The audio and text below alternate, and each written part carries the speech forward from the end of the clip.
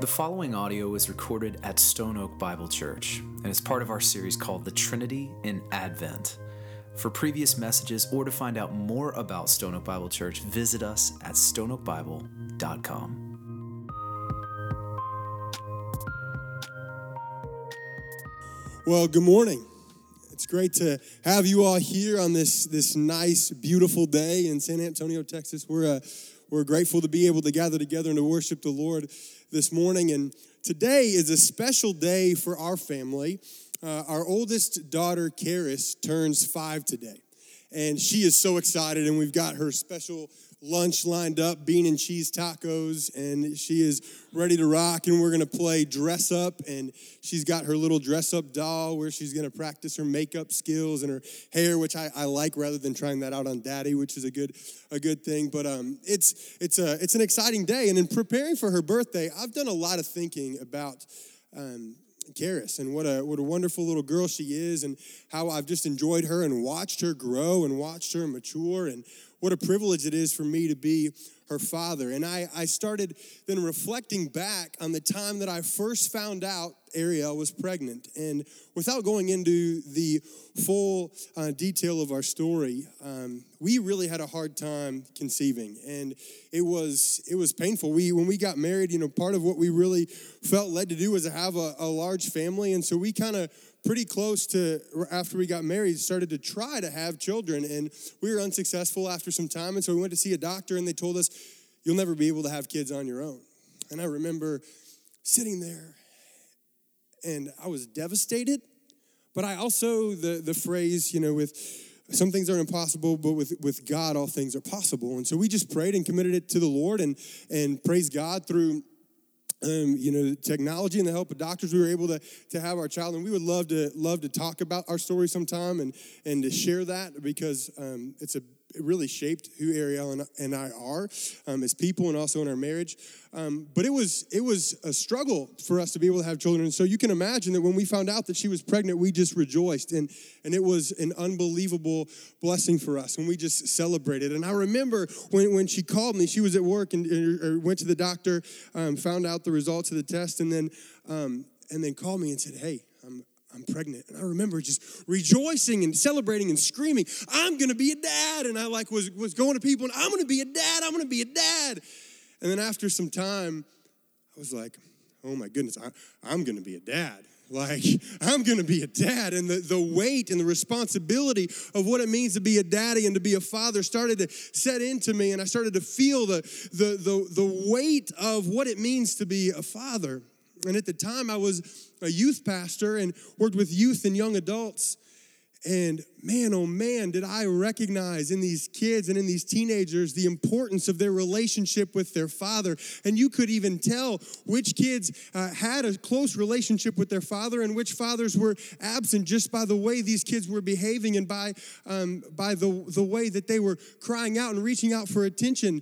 And that there's this special relationship that one has with their father. And in doing research about this, there's a lot of concrete evidence about the importance of one's relationship with their father. Children with absent fathers, so fathers that are either not present in their home or are considered to be emotionally distant and absent, have dramatically increased rates of depression and anxiety. There's 5 times the average suicide rate.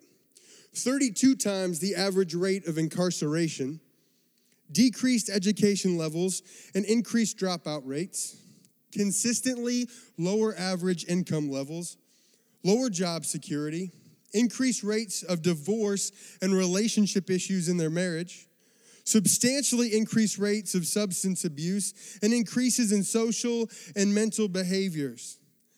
And there's a sense of identity and security and stability that one has because of the relationship that they have with their father. And when that father is either distant or absent or not present in their lives, there is extreme ramifications and implications.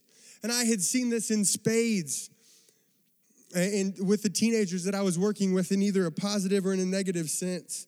And I just want to clarify today, in no way am I downplaying the role of a mother, because I think we all know that the role of a mother is extremely important. And even watching Ariel with our little girls, I mean, the way she nurtures and loves on these little girls is just so amazing. And there is an importance in that relationship as well. And in no way am I downplaying that. But there is a unique relationship that we are designed to have with our fathers. And when that relationship is fractured or broken, it's very difficult. And there's a lot of implications for that. And today, we're going to talk about this idea of God being our Father. And some of you in this room have loving, present fathers who were very generous to you and encouraging, and they were there for you, and they were available, and they were approachable. And so this idea of God as Father isn't going to be something that's hard for you to grab onto. But others of you, you've struggled in your relationship with your dad, and maybe he wasn't present. Maybe he was absent in your home. Maybe he was controlling or manipulative. Or maybe he didn't know how to engage you and connect with you. And so when we talk about God as Father, this is difficult. And the word Father elicits emotions in all of us, even in this room this morning, that are all over the map. And for me, I grew up with a wonderful father who always told me how much he loved me and was there to affirm me. And he wasn't perfect, and I would admit he wasn't perfect, but he was present, he was approachable, he engaged me, and he let me know how much he loved me. But my dad didn't have that experience with his father. And my dad was the youngest of 4 children, and his father was an immigrant from Romania, and came over and really was kind of struggled to find his niche. And my dad said, by no means was he hostile, or by no means was he a mean man. He just was very distant and didn't know how to engage his children, and he was kind of stuck in neutral. And there were 43 years of my dad's life where his father was alive, and they had one conversation together. And it was towards the end of my dad's life. And this is something my dad his whole life longed for. He desperately, so badly wanted to have this relationship with his father, but it just was not there. And this is very, very difficult for some people today. And there's a sensitivity that we have to have. And one of the biggest obstacles that my dad has had about coming to grips with who God is accepting this idea as God is Father. And, as I was reading and preparing for this message this morning, I wanted to read a quote that really captures this. And it's by a man named Michael Reeves, and Delighting in the Trinity. And he says, "Our heart goes out to the children who had difficult relationships with their fathers. And those of us who are fathers ourselves know that we too are far from perfect. But God the Father is not called Father because he copies our earthly father. He's not some pumped up version of your dad. And to transfer the failings of earthly fathers to him is quite simply a misstep. Instead, things are the other way around. It is that all human fathers are supposed to reflect him as Father. Only where some do that well, others do a better job of reflecting the devil." And I want to make sure you hear me today, that there is sensitivity that's here. And that there is a difficulty for some to coming to approach God as Father, or to embrace God as Father because of the earthly father that they've had.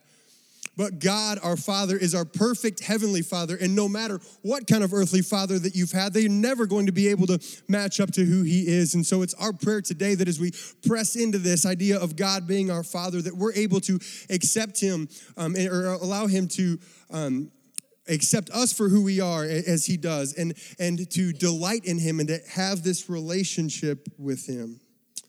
There's a lot of things in the Bible, a lot of words in the Bible that provide descriptors of who God is, and names of God that are given. And sometimes names of people are helpful and they provide description. Other times names are not helpful. For example, I have a dog, and the dog's name is Riley. So right now, what do you know about the dog? That the dog's name is Riley. That's it. Some of you may think, well, Riley is a boy. And others of you might correctly assume that Riley is a girl. The name Riley gives you no indication of of what Riley's personality is, what kind of dog she is. Is she friendly? Is she a mean dog? How old is Riley? Where did we get Riley? You have no idea. The only thing you know about our dog is that we have a dog named Riley. And so when we talk about God is Father, the word Father isn't just a name that we can know about God. It doesn't really have any meaning and significance behind it. But this name of God being Father is extremely significant. The very word Father implies relationship, particularly a familial relationship, implying a man in relationship with his children. By God identifying himself as Father, he's describing himself as one who is in relationship, one who is relatable. And this concept of God as Father is certainly not accepted by everyone who believes in God. You know, and as I was studying this, I think that a lot of times I take this idea of God being our Father for granted. For instance, you will never hear a Muslim call God their personal father. They would never refer to God as Father. And in the Surah, which is one of their holy writings, part of the Quran, it states this: "Say not Trinity, deist. It will be better for you, for God is one God. Glory be to him. Far exalted is he above having a son. He, Allah, is one. Allah is he on whom all depend. He begets not, nor is he begotten, and none is like him." In other words, Allah is a single person God, and in no sense is he a father. They say he begets not, and in no sense does he have a son. He is not begotten. They can't approach him as father. He's not relational as their father, and he's this distant God that they're trying to worship in a way where they never know if they can have this relationship with him. But in contrast, the God of the Bible very much identifies himself as Father, and this is not just a New Testament concept. In Exodus, God calls Israel my firstborn son, and Deuteronomy says, "The Lord carries his people as a father carries his son, and the Lord disciplines them as a man disciplines his son." The Psalms say that as a father has compassion on his children, so the Lord has compassion on those who fear him. And in Isaiah, it says, "You are our Father. You, O Lord, are our Father." A popular Old Testament name was Abijah, which means the Lord is my Father. And in the New Testament, Jesus is constantly referring to God as being his Father. And he tells his disciples in the Gospel of John that he will return to the Father, my God and your God. Peter and Paul both use the phrase a lot, the God and Father of our Lord Jesus Christ. God as Father is traced throughout all of Scripture, and at the heart of what it means for him to be God is this idea of him as Father. And if you were here last week, as Justin gave an overview on the Trinity, he read this quote, and I wanted to reread it today because I believe repetition is the mother of all learning, and this is a really important quote that captures the heart of who God is. It says this: "Since God is before all things, a father, and not primarily creator or ruler, all his ways are beautifully fatherly. It's not that God does being a father as a day job, only to kick back in the evenings as plain old God. It's not that he has a nice blob of fathery frosting on top. He is Father all the way down. That all he does is Father. This is who he is. He creates as a Father and he rules as a Father. This is who God is, a heavenly Father."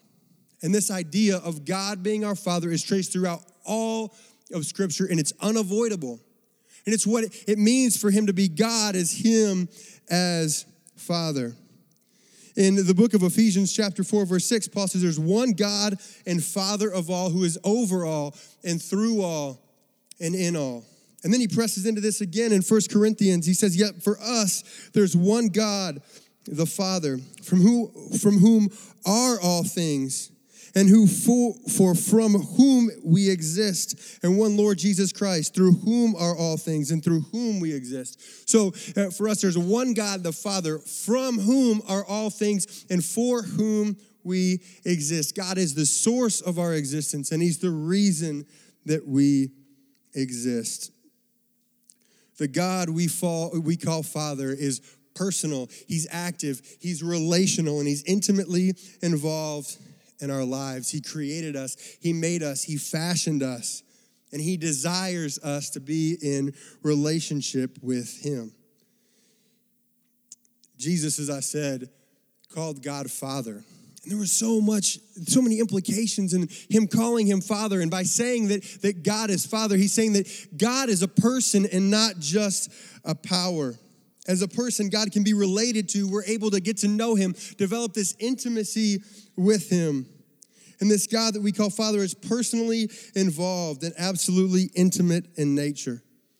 And for Jesus to call God his Father and to refer to God as Father was something that would have been not foreign to the Jewish people, but it would have shocked them at how much Jesus talked about God as Father. For instance, in Matthew chapter 6, where Jesus teaches his disciples how to pray, he refers to God as Father 10 times.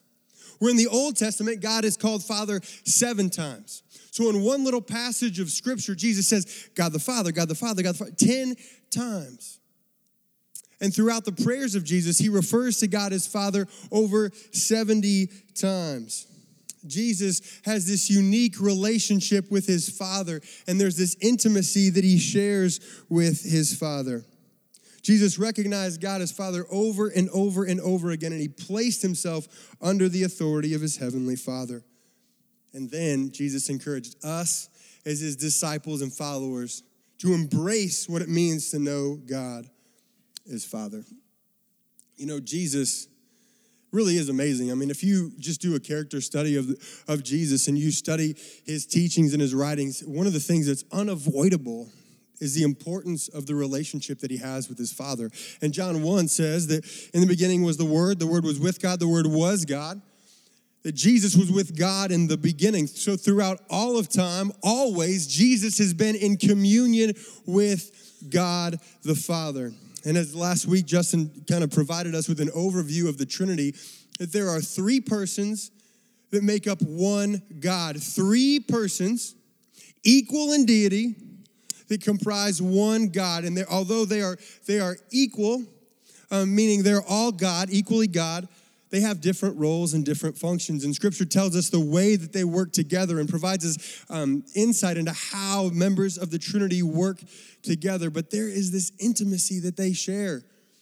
And I'm a dude, and so sometimes I use like words that are like not dude things to say, but I mean really the word that I think of about this relationship that Jesus has with his Father is it's precious.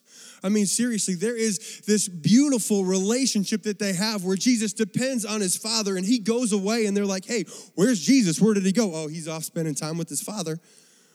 And he knew what it meant to know his Father. He delighted in his Father. He loved his Father. He depended upon him. And many times he says, not my will, but the Father's will. And I'm going to submit to the Father, and I love the Father. And the Father loves me, and there's this special relationship that they have, which is so important for us to understand, the relationship between the Father and the Son. And also we know that the Father desperately and deeply loves Jesus, his Son. After Jesus was baptized, he says, this is my Son whom I love. With him I am well pleased. And Jesus is loved by his Father, and there's this absolute unity that they share as part of the Trinity, where the Father and the Son and the Holy Spirit work and live together. And we've talked about this before. This isn't a foreign concept. A while ago, we went through the Apostles' Creed. Do y'all remember that?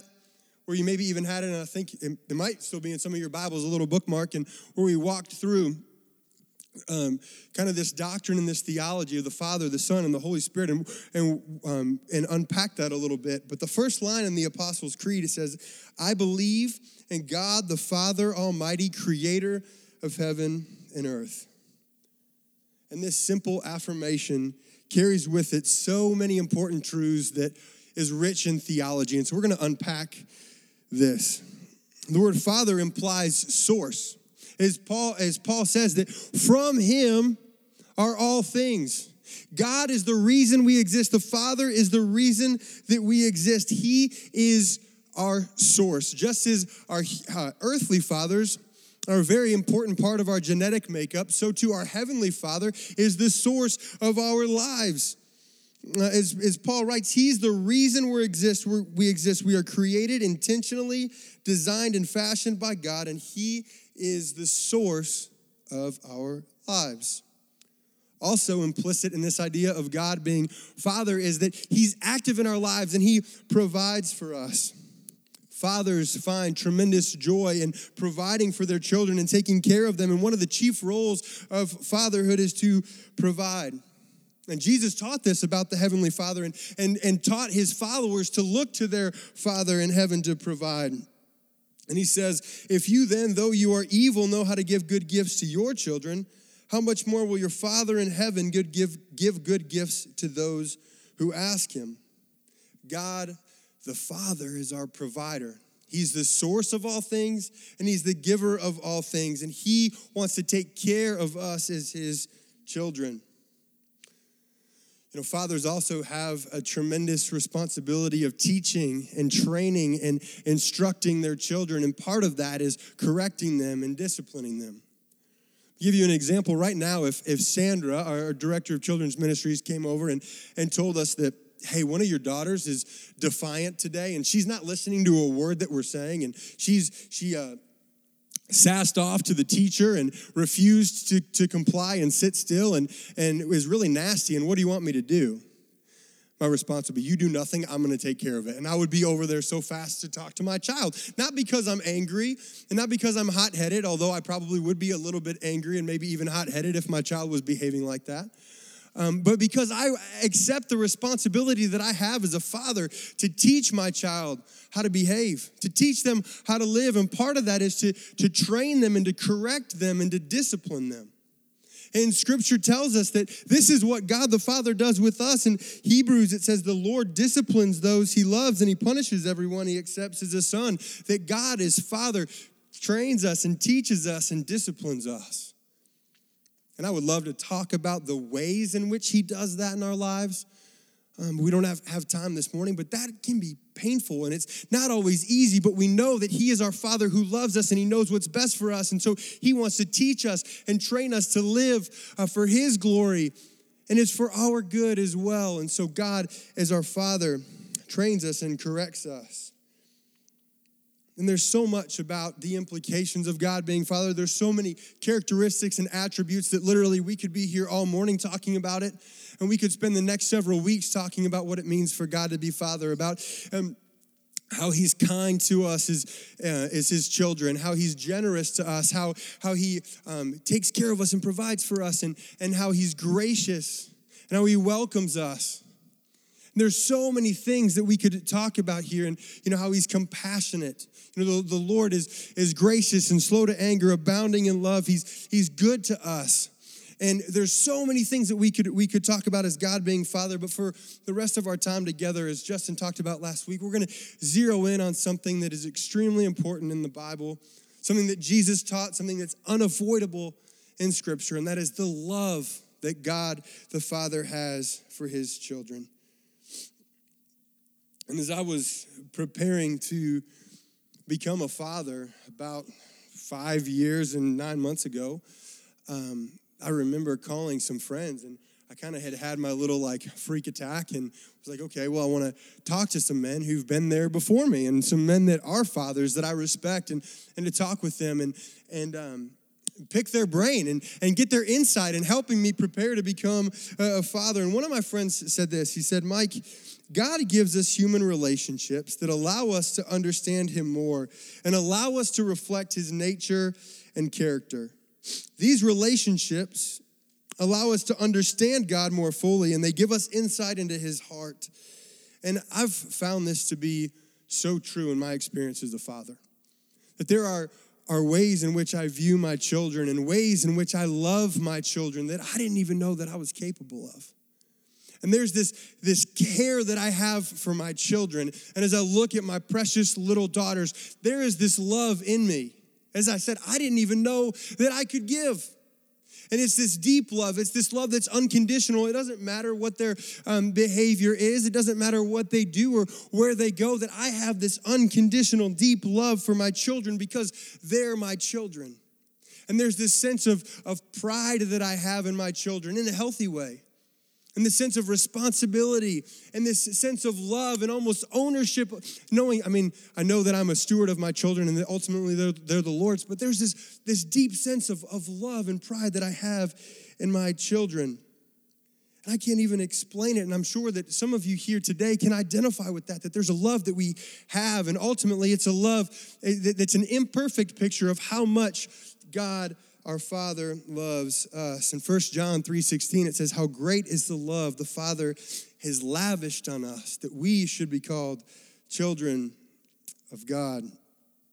God, who, as we talked about in Genesis, is the maker, the creator, the sustainer of all things, this God that is Elohim, he's Yahweh, he's so much bigger, so much stronger, so much more vast than we could ever even wrap our minds around, is our Father, who loves us as his children. It really is a truth that I think some of us have heard thousands and thousands of times, but I pray that today, that even right now, that God would allow it to touch our hearts in a way that we can understand this even more, that God loves us as his children. You see, the truth is, as we said, God is the creator of all things. He's the reason we exist. He's the source of our existence, and he created us. But we messed up, and we sinned, and we rebelled against him. And here's this perfect, holy, loving God. But because we rebelled against him, we are sinful and separated from him. And the Bible says the wages of sin is death, period. I get excited because the second part of that verse is really important. But the wages of sin is death. And literally, there is nothing that I can do on my own to reach this God. There's nothing that I can do myself. Nothing. But God, because he loves us so much, rescued me and rescued you and offered this provision through his son, Jesus Christ, to do for me what I could not do for myself, to restore that relationship, to allow me as a sinful person to be washed by the blood of Jesus, as Bob just told us in communion. This is so significant here because of what Jesus did by paying the penalty of our sins so that we could be in this relationship and harmony with God and be his children.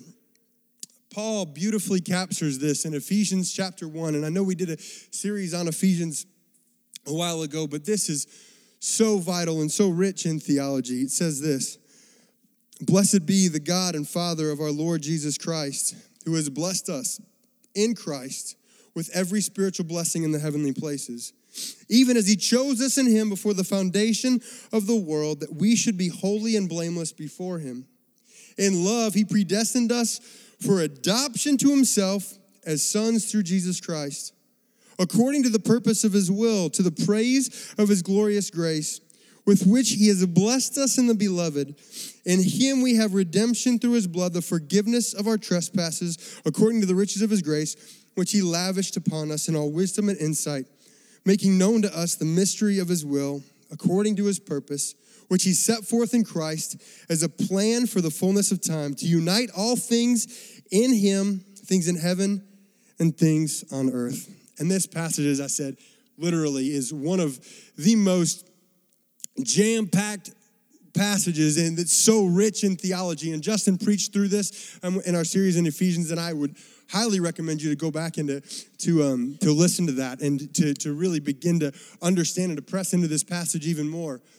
But there's some concepts here that are so important, because it says that we now, because of what God has done for us through Jesus, have this legal standing as children of God through adoption. It was through Christ we're adopted and welcomed into the family of God. And we are his children because of what Christ has done for us. And we have a perfect, loving Heavenly Father who adopted us into his family through Jesus Christ. God is our perfect, loving Heavenly Father who adopted us as his children through his Son, Jesus Christ. I wonder how many of us really understand the fact that we have been adopted. And as I was thinking about what it means for me to be adopted, I remembered a significant story in my life that helped me understand this idea that I am adopted. Actually, I had just graduated college, and my buddy lived in Sierra Vista, Arizona. And so we were in Chicago, and from Chicago to Sierra Vista was over a 30-hour drive, and we were driving his 1980 big red pickup truck that was a farm truck, and it had no air conditioning. We called it Big Red, and man, just a little bench that we were sitting on next to each other, and with no air. And obviously in the summer, driving through all of these states and going to Arizona, it got pretty hot in this truck, and so we rolled the windows down. And I wasn't even, honestly, truth be told, I didn't even really look at the speedometer when I was driving, because I do not think there's any way that thing got over 75 miles an hour. And as we were driving, we would alternate, who would drive on the trip. And we had to go through a little bit of the state of Texas. And I was like, yeah, I haven't been in Texas very much. I'll drive in Texas. And so I took the Texas leg. And sure enough, as I'm driving, I look in my rearview mirror and I get pulled over. Like, you've got to be kidding me. There's no way that I'm speeding. Like, what in the world is going on? And so the officer comes to the truck and he says, you know why I pulled you over? And I said, no, sir. And he said, well, you were speeding. I said, well, how fast was I going? And he's like, 80. I'm thinking, wait. 80? No, man. I mean, you tell me 80. 81, 80. Tell me what you clocked me at, man. Don't just go, 80. No. And so it turns out he was suspicious because of the truck that we were driving, that he thought that we were, some drug smugglers or traffickers or whatever. And so he starts talking to me, and I'm wearing this bright orange shirt that says orphan across it. And the reason I was wearing this shirt, orphan, is because at our school where I went to, Trinity in the Chicago area, we had this AIDS awareness day where we talked about children in Africa, how 10% of children in Africa are orphans because of AIDS. And so 10% of the student body wore these shirts just as a way of raising awareness. But by 2020, it's projected that 20% of children in Africa were going to be orphans because of AIDS. So the next day, we had 20% of the student body wear these shirts. So the officer looked at me and looked at my shirt, and he said, son, are you an orphan? I said, no, sir, I'm not an orphan. He said, well, are you adopted? I said, no, sir, I'm not adopted. He looked at me again. He said, are you sure you're not adopted? I said, yeah, I'm sure I'm not adopted, man. I look pretty much just like my mom and dad. Like people say, I look just like my dad, and I'm sure I'm not adopted. It's like, okay, all right. So he goes back to his truck and then, runs the plates and comes back and doesn't give us a warning or anything. And he says, son, I've got one more question for you. I'm going to ask you one more time. Are you adopted? And I looked at my buddy who was sitting in the truck next to me, and I'm like, what is this guy's deal? Like, this is really weird. And I said, you know what, sir, you're right. I'm sorry, I am adopted. I'm a believer in Jesus Christ as my Lord and Savior, and I'm an adopted child of God. So yes, I am adopted. And he said, son, that's what I was referring to. You have yourself a safe rest of the trip. And I look at my buddy and I'm like, this is seriously the weirdest conversation that I've ever had. Because if somebody asks me if I'm adopted, I'm like, no, I'm not adopted. But it is true that we are adopted and we are welcomed into the family of God. And a few months ago, as Craig was preaching on this idea of adoption, he called me up to share my story of adopting our little girl, Shannon. And I won't go into it all right now. But I just want to tell you one little aspect of it. It was a hard process, and every adoption is hard, and it's difficult, and it's messy, and every story is different, and there are people that have gone through quite a bit more than even Ariel and I did, but there were aspects, and you guys were awesome praying for us in this journey and following us and encouraging us and sending us notes while we were in Uganda. But it was hard, and we were waiting on documents, and I was there, ended up being there for over 7 weeks, waiting on these papers and trying to take care of Shannon. And truth be told, she was not a huge fan of me at first. I'm sure it's hard for you guys to imagine, but it was hard for her, and we didn't have that bond right away. And so I'm working on all of this paperwork and going through the court system and going to the embassy and trying to figure this out. And we were still waiting on a document. And it was actually exactly 1 year ago today, because it was Karis's birthday. And I just missed Thanksgiving with my family. And I was in Uganda and missed Karis's birthday, which was hard for me. I really wanted to be there to celebrate with her. And Shannon would cry herself to sleep at night. And I would hold her and then place her in the crib, which was next to my bed. And so this particular night, she had had a really hard day and a hard time. And, the poor kid was just trying to figure out, what is going on? What's happening? And so I'm waiting on this paperwork. I'm thinking that there's no way I'm even going to be home for Christmas and what's going on. And so I finally got Shannon to go to bed, and I laid down and put my head on the pillow. And I remember saying out loud, "This is crazy. This is crazy." And I looked at Shannon while she was sleeping, and I thought, she is never going to know what we went through to adopt her. And that's okay. That's totally okay. She can't know. She's not going to know and understand. But she's never going to know how costly this is. And immediately, I felt something wash over me, which I believe is the Spirit of God. And I immediately remembered the song from Here I Am to Worship, where and there's a line in it that says, "I'll never know how much it cost." Do you know the end of it? "To see my sin upon that cross." And I just started bawling. And I just started sobbing. And I said, "Father, I'm sorry. I confess, I don't know what you went through. I'm never going to be able to know the depths that you went through to welcome me as your child. I can never fully understand the depths of your love for me." And as we talked about, the reason it's so important to know the relationship that the Father and the Son had is because it was not easy for the Father to send his Son. God loved Jesus so much and had this relationship throughout all of time, and then sent him to be the perfect sacrifice on our behalf, to do for me what I can't do for myself. And it was so costly. And him sending his Son to welcome me as his Son. And Jesus invites us to share in this relationship that he has with the Father, and that we are considered now co-heirs with Christ because of what Jesus has done for us. And so in the last few minutes that we have together, I want to talk about, just focus briefly on, why does this matter?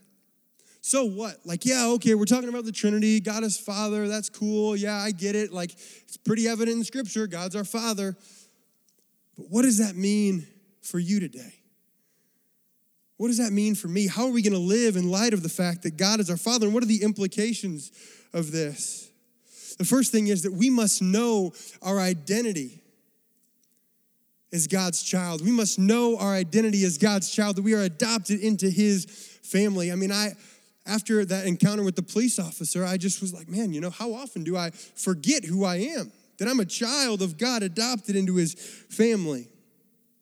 And as we began this morning, we talked about this important relationship that we're created to have with our fathers, with our earthly fathers. We are designed to have relationship with our earthly fathers. And when that relationship is missing, there are serious implications. And just as that, we are designed and created to have relationship and fellowship with our heavenly Father. That we're loved by the God of the universe, who made us to be in relationship with him, made us and created us to worship him. And he loves us, and he sent his Son Jesus to allow this relationship to be possible. And we are adopted as his children. This is our identity. This is who we are. And this is so important for us. It's important in the way that we pray. Jesus is when he was teaching his disciples how to pray, what's the first thing he said? How do we address God? Our Father. He taught his disciples that God, our Father, is this God that we relate to, that we are his children. This is our identity. This is who we are. And if we're ever going to gain ground in prayer and understand it and enjoy it, it's going to be because we understand and experience this relationship that we have with God as Father. This relationship is a reality, and it's a privilege that we have, and we need to pursue it, embrace it, and allow it to shape our identity. This morning there are probably millions of people that are going to churches in our country. And I just wonder, if I were to ask them, hey, do you believe God is your Father? Most of them would say, yeah, I believe God is Father, right?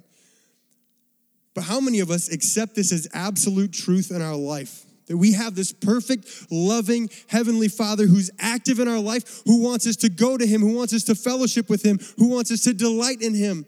How many of us really understand that? And I don't know if you're familiar with Dr. Charles Stanley, but he said this quote that struck me to the core. He said, our Heavenly Father understands us, our disappointment, our suffering, our pain, our fear, and our doubt. He's always there to encourage our hearts and to help us and understand that He is sufficient for all of our needs. When I accepted this as an absolute truth in my life, I found that my worrying stopped. How many of us have accepted this as absolute truth in our life, that our God is our Father? He's our source, but He's also our provider, who's there for us. We can depend on Him. We can trust Him because He is trustworthy. Allow your perfect and Heavenly Father to be what shapes your identity, that you are His child. Perhaps one of the most intimate verses that I've seen about, or that has jumped out at me in Scripture in Romans chapter 8. And this is what Paul says. He says, the Spirit you received does not make you slaves so that you live in fear again, rather. The Spirit you received brought about your adoption to sonship. And by Him we cry, Abba, Father. This term Abba is an Aramaic term for father that conveys a sense of intimacy. It's like daddy or papa. It conveys tenderness and affection. And there's a dependence and there's a relationship there. And in my study Bible, it says that this idea of Abba frees one from fear or anxiety. We can know and have this sense of security and stability and intimacy that shapes who we are as God's children. So know our identity as God's children. Also, obey Him. Follow Him. God is our perfect, loving Heavenly Father who trains us, who corrects us, who teaches us, has provided His word.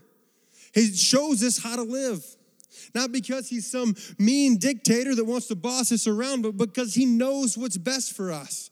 And He provides this book so that we can live lives for His glory and also for our good. And to prosper us and not to harm us and to give us hope and a future that God the Father loves us, and we should obey Him and follow His word because He desires to protect us and preserve us for relationship with Him. And lastly, I want to encourage you, delight in Him. Delight in Him. So you know your identity as His children. You obey Him, but you delight in Him.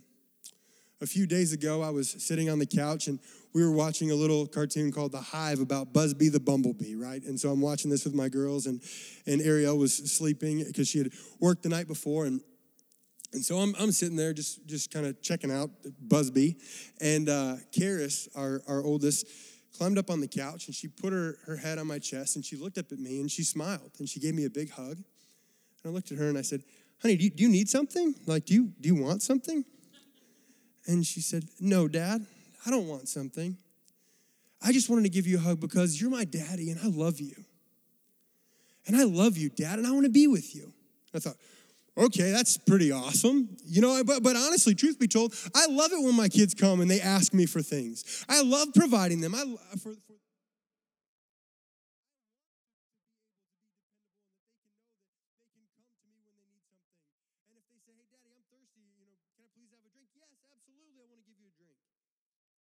there was something about my little girl coming to me and saying, Daddy, I love you. I delight in you. I want to be with you because you're my daddy. And I thought, how many times do we just run to the warmth of the embrace of our Father and say, Father, God, we love you. You're my daddy. Abba, Papa, Father, I love you. And I want to be in relationship with you. And I want to just delight in you and enjoy you for who you are. Because you love me, and I know that, Daddy, and I love you too. And I encourage you, spend some time recognizing who God is as your perfect, loving, Heavenly Father. And allow that truth to shape who you are. You know, I invite the band to come up this morning as we close, and they're going to play a song. It's called Good, Good Father. And there's a line in it that says, or it's the chorus, it says, you're a good, good Father. It's who you are. It's who you are. It's who you are. And I'm loved by you.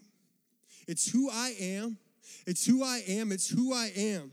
Because you're a good, good Father. And how many of us know that God is our good, good, loving, perfect Father.